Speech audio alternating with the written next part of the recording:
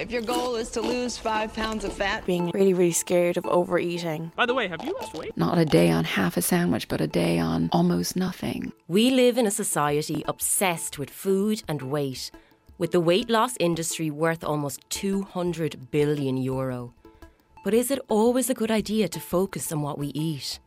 At the age of 6, I remember looking in the mirror and just thinking I was fat.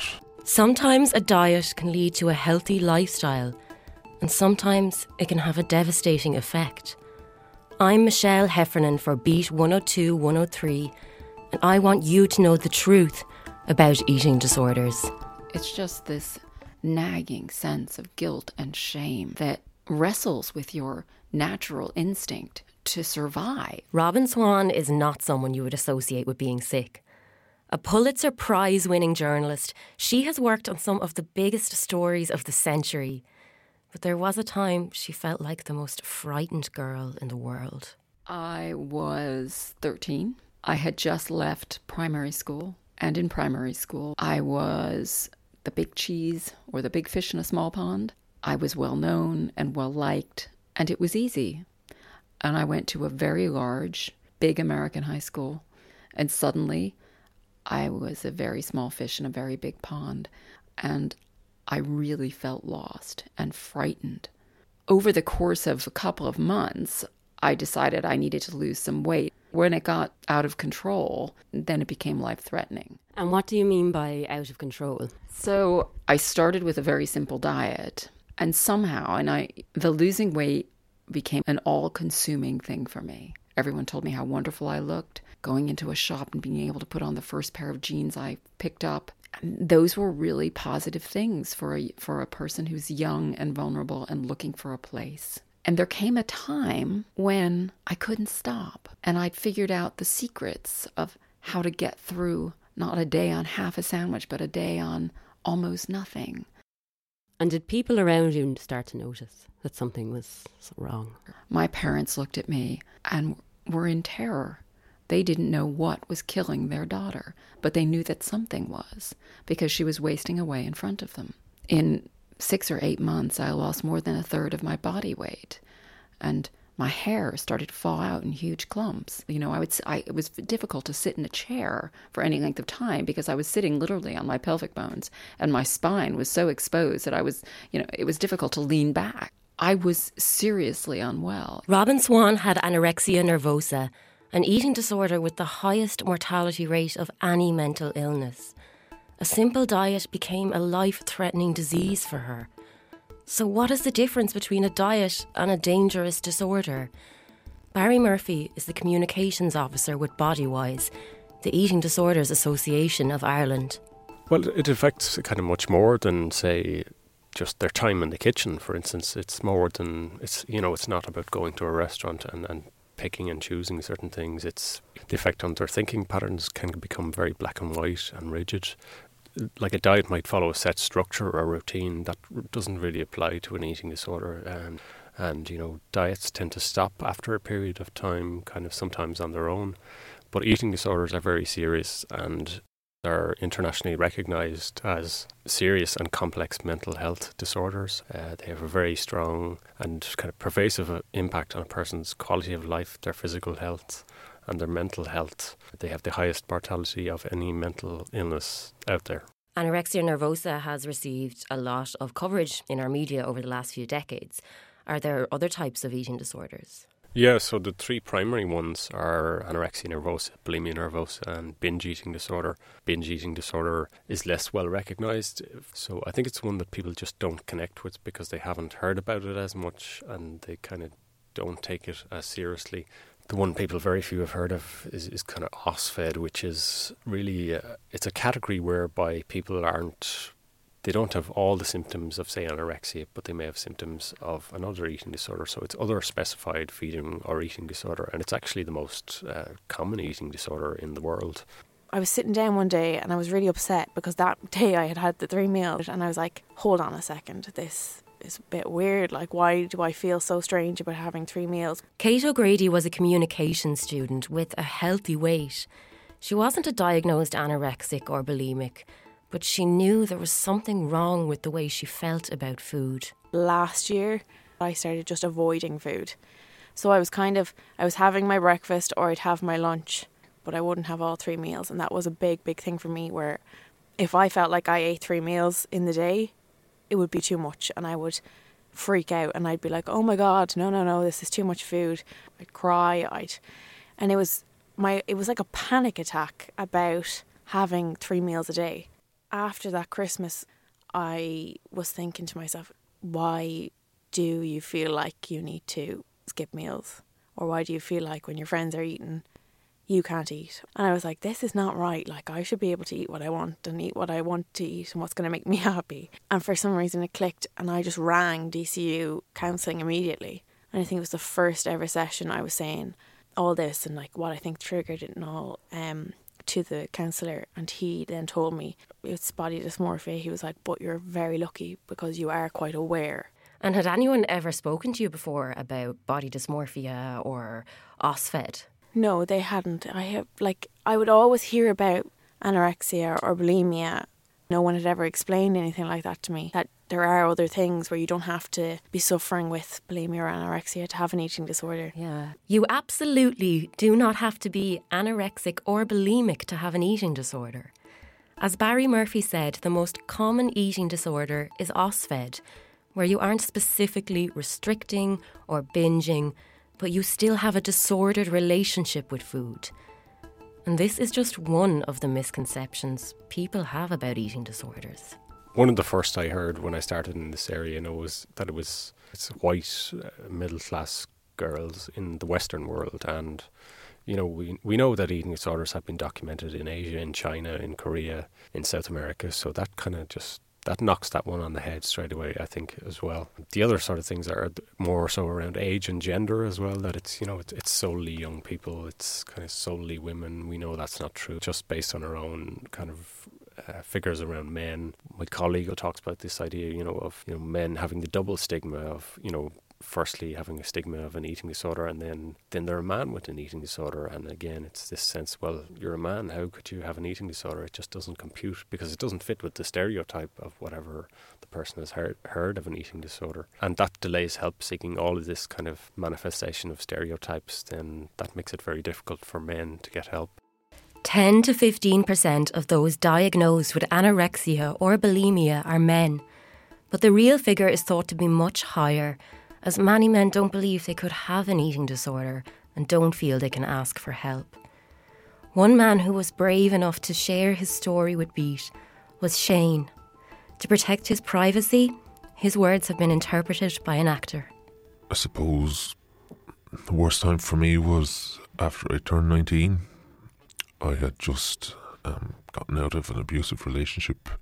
It had started off as little comments like, do you know, if you gained a bit of muscle on your chest, you'd be a lot better looking, and then it kind of turned into, you've gotten really fat recently, and that just sort of spiraled me out of control. I think it was in the space of maybe 2 or 3 months, and I lost 4 stone.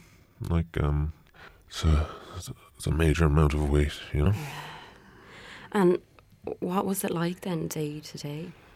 Well, I'd wake up and what I'd have is literally, I'd say, maybe a cup full of porridge, very, very little porridge. I'd then go on to have one very unhealthy meal. It could have been a takeaway or one meal a day, and then right after I was done the meal, I'd turn on the hairdryer and I would go into the bathroom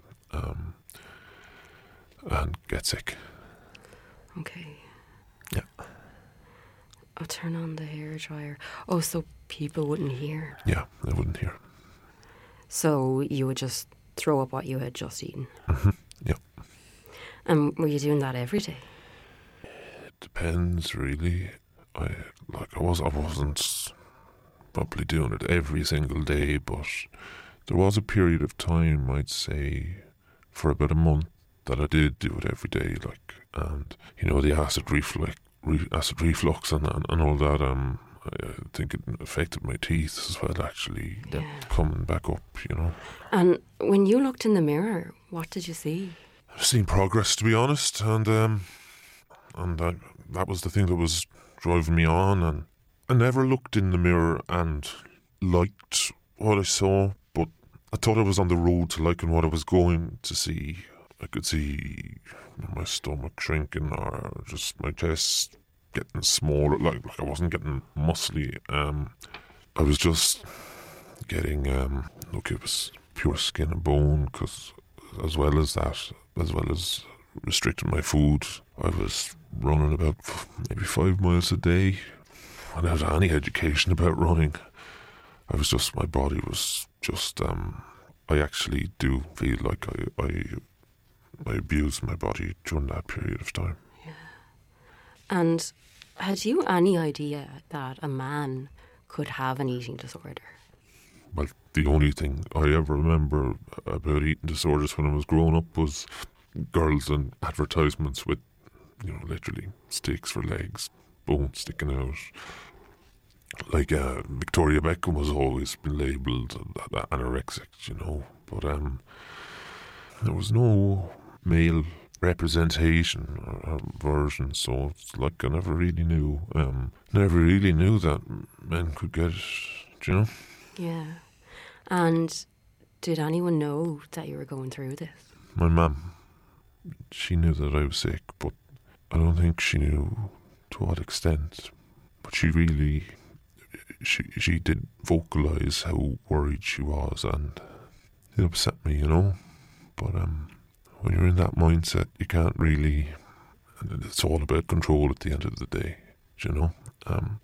When your life spirals out of control, and I think that was the one thing for me, control, because I couldn't control this relationship that I had just lost, and I felt this was the one thing that I could control, and that my body image was something that I could control, and I was seeing progress, and people were complimenting me, and it just gave me this maybe I might be empty in my stomach, but people like me better when I'm skinny. Anyone can suffer with an eating disorder. Man or woman, child or adult, rich or poor. In part 2, we'll learn more about where eating disorders actually come from. We'll discuss the road to recovery, and I'll tell you my own personal truth about life with an eating disorder.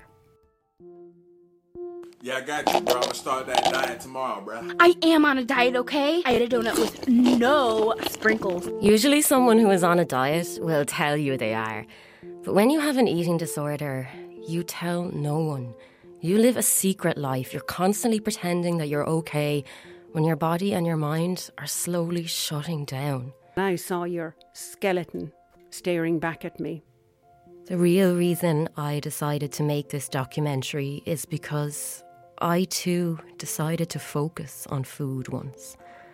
And I ended up in the darkest place I have ever been in my life. It's time for me to share my own personal truth about life with an eating disorder.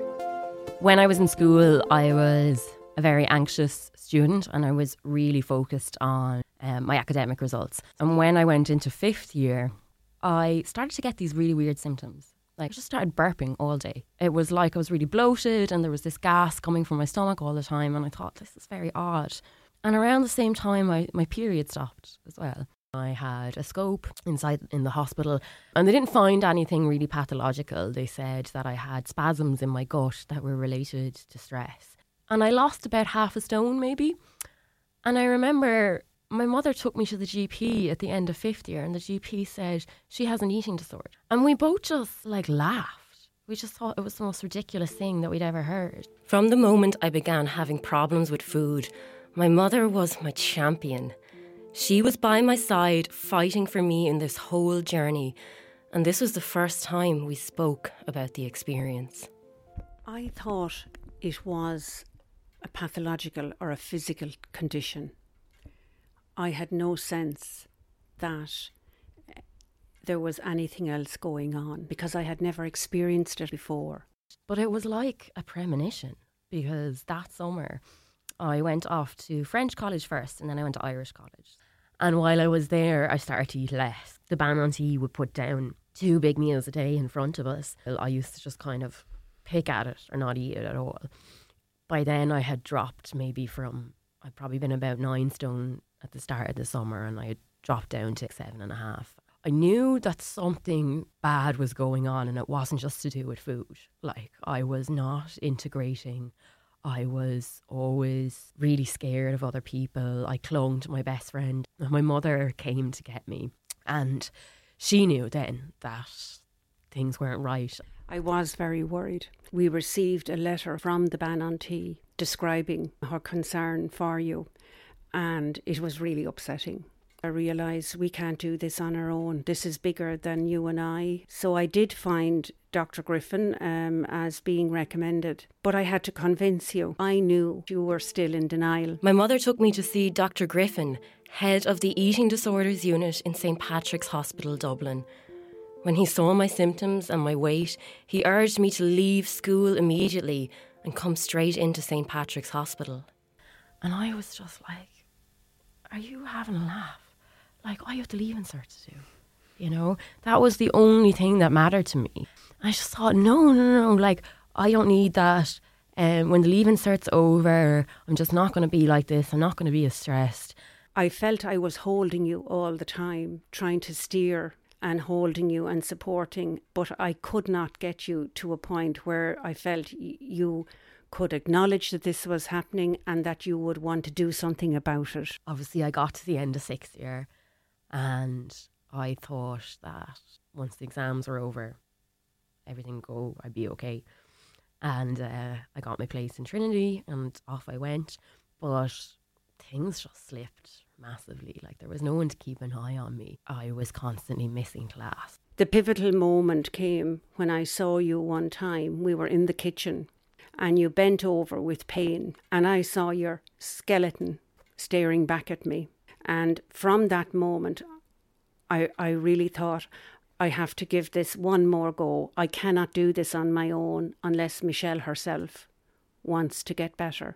And from that, I wrote you a letter. I remember one day then, I got a card to my apartment, and it was from my mum. And I thought, like, this is really weird. Like, why is she writing to me when she could call me, or I'll see her at the weekend? And it was just this card about how she was proud of me and she loved me. And that she said, I hope one day you'll decide to get better. And I think I kind of knew then that she was like, I'm not doing it anymore. I'm not fighting for you anymore. And I knew then that it had to be me. Every single person in this documentary, including myself, is in recovery or has fully recovered from an eating disorder. But recovery is not easy. It takes courage, will, and most of all, understanding. One of the key things every person who has been through an eating disorder will tell you is that it's not really about food. Generally what we find is eating disorders are not caused by something abstract. Let's say a person went through a difficult period and they had done things like they'd started going for walks, they were writing journals, but they were still feeling really low, but something in the back of their mind says, well, why don't you change what you eat? Then they do that to cope with feeling low, and then that works for a period of time. But then they find it doesn't work, so they have to do it more and more and more. And then you're into the compulsion aspect. And it's when you're into that kind of thing, you're into the eating disorder end of the spectrum. This was definitely something that I identified with. I never specifically decided to go on a diet or try to be thin, but I did suddenly focus on what I ate because really I was under enormous stress. I had very low self-esteem. I was putting myself under incredible pressure in school, and I was really just trying to take back control over my life. Sometimes trauma can trigger an eating disorder, but sometimes it really is just a response to an overwhelming situation. For Robin Swan, making that transition from primary to secondary school had brought on this controlling, life-threatening illness. But just like one change triggered her anorexia, another triggered her fight to live. When I was in my older teens, my grandmother, who I absolutely adored, became very ill and was dying. It was clear she was dying over the course of a summer.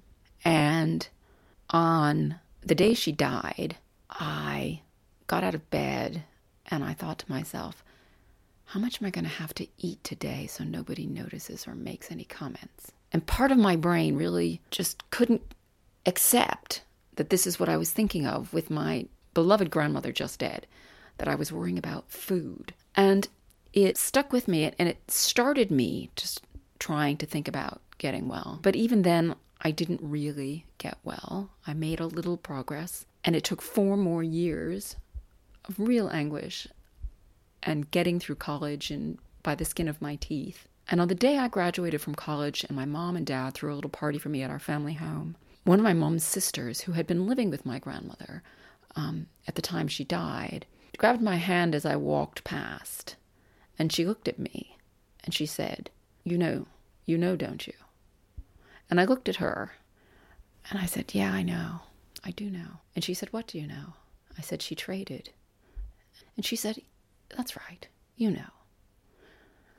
And she said, your grandmother prayed all that summer that she was happy to go if you could live. And I always felt that in her heart, she'd made that trade. And that you can believe in God or not believe in God, but you can believe in the power of someone's love for you. And I felt that. Just as one life event had pushed Robin into disordered eating, another had pushed her to fight back. I knew exactly how she felt. When I got that card from my mother, I felt I had hit rock bottom. And that was the push I needed to ask for help. In the end, I myself made the call to St. Patrick's Hospital, and I asked to be put on the waiting list for the eating disorder treatment unit. I will never forget the day you went into St. Patrick's. We both went together. I had such mixed emotions on it. It had been such an effort to get to this point. And I drove home and I didn't know what to do with myself. And for some reason, I just drove to the GP surgery, arrived in, and I just flooded with tears. I couldn't even explain why I was there.